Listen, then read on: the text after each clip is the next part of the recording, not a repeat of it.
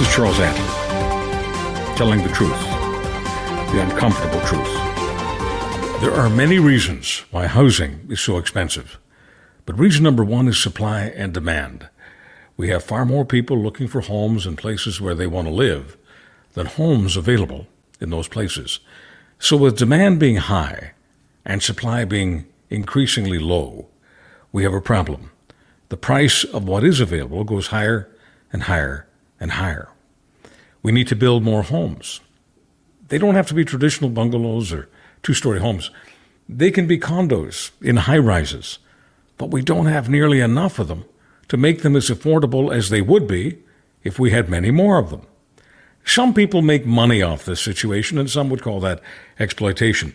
They find enough capital to borrow even more capital, and then they buy relatively expensive homes, which they then rent out. The rents pay for the mortgages and then some.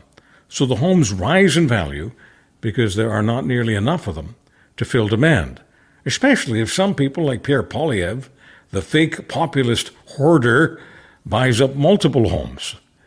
What he does not buy is small homes built nearly a century ago for veterans who really did sacrifice for this country. They were coming home to Canada from World War II. Pierre Poilievre calls those little homes shacks. This week he actually used the term out loud, specifically talking about a home in the Niagara region of southern Ontario, called it a shack.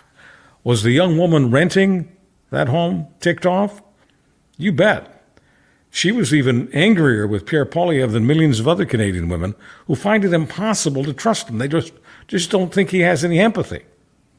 The fake populist is indeed a wealthy landlord living in a mansion that he does not pay for. The mansion is called Stornoway. It's in Ottawa, and it's paid for by Canadians like the woman living in what he calls a shack.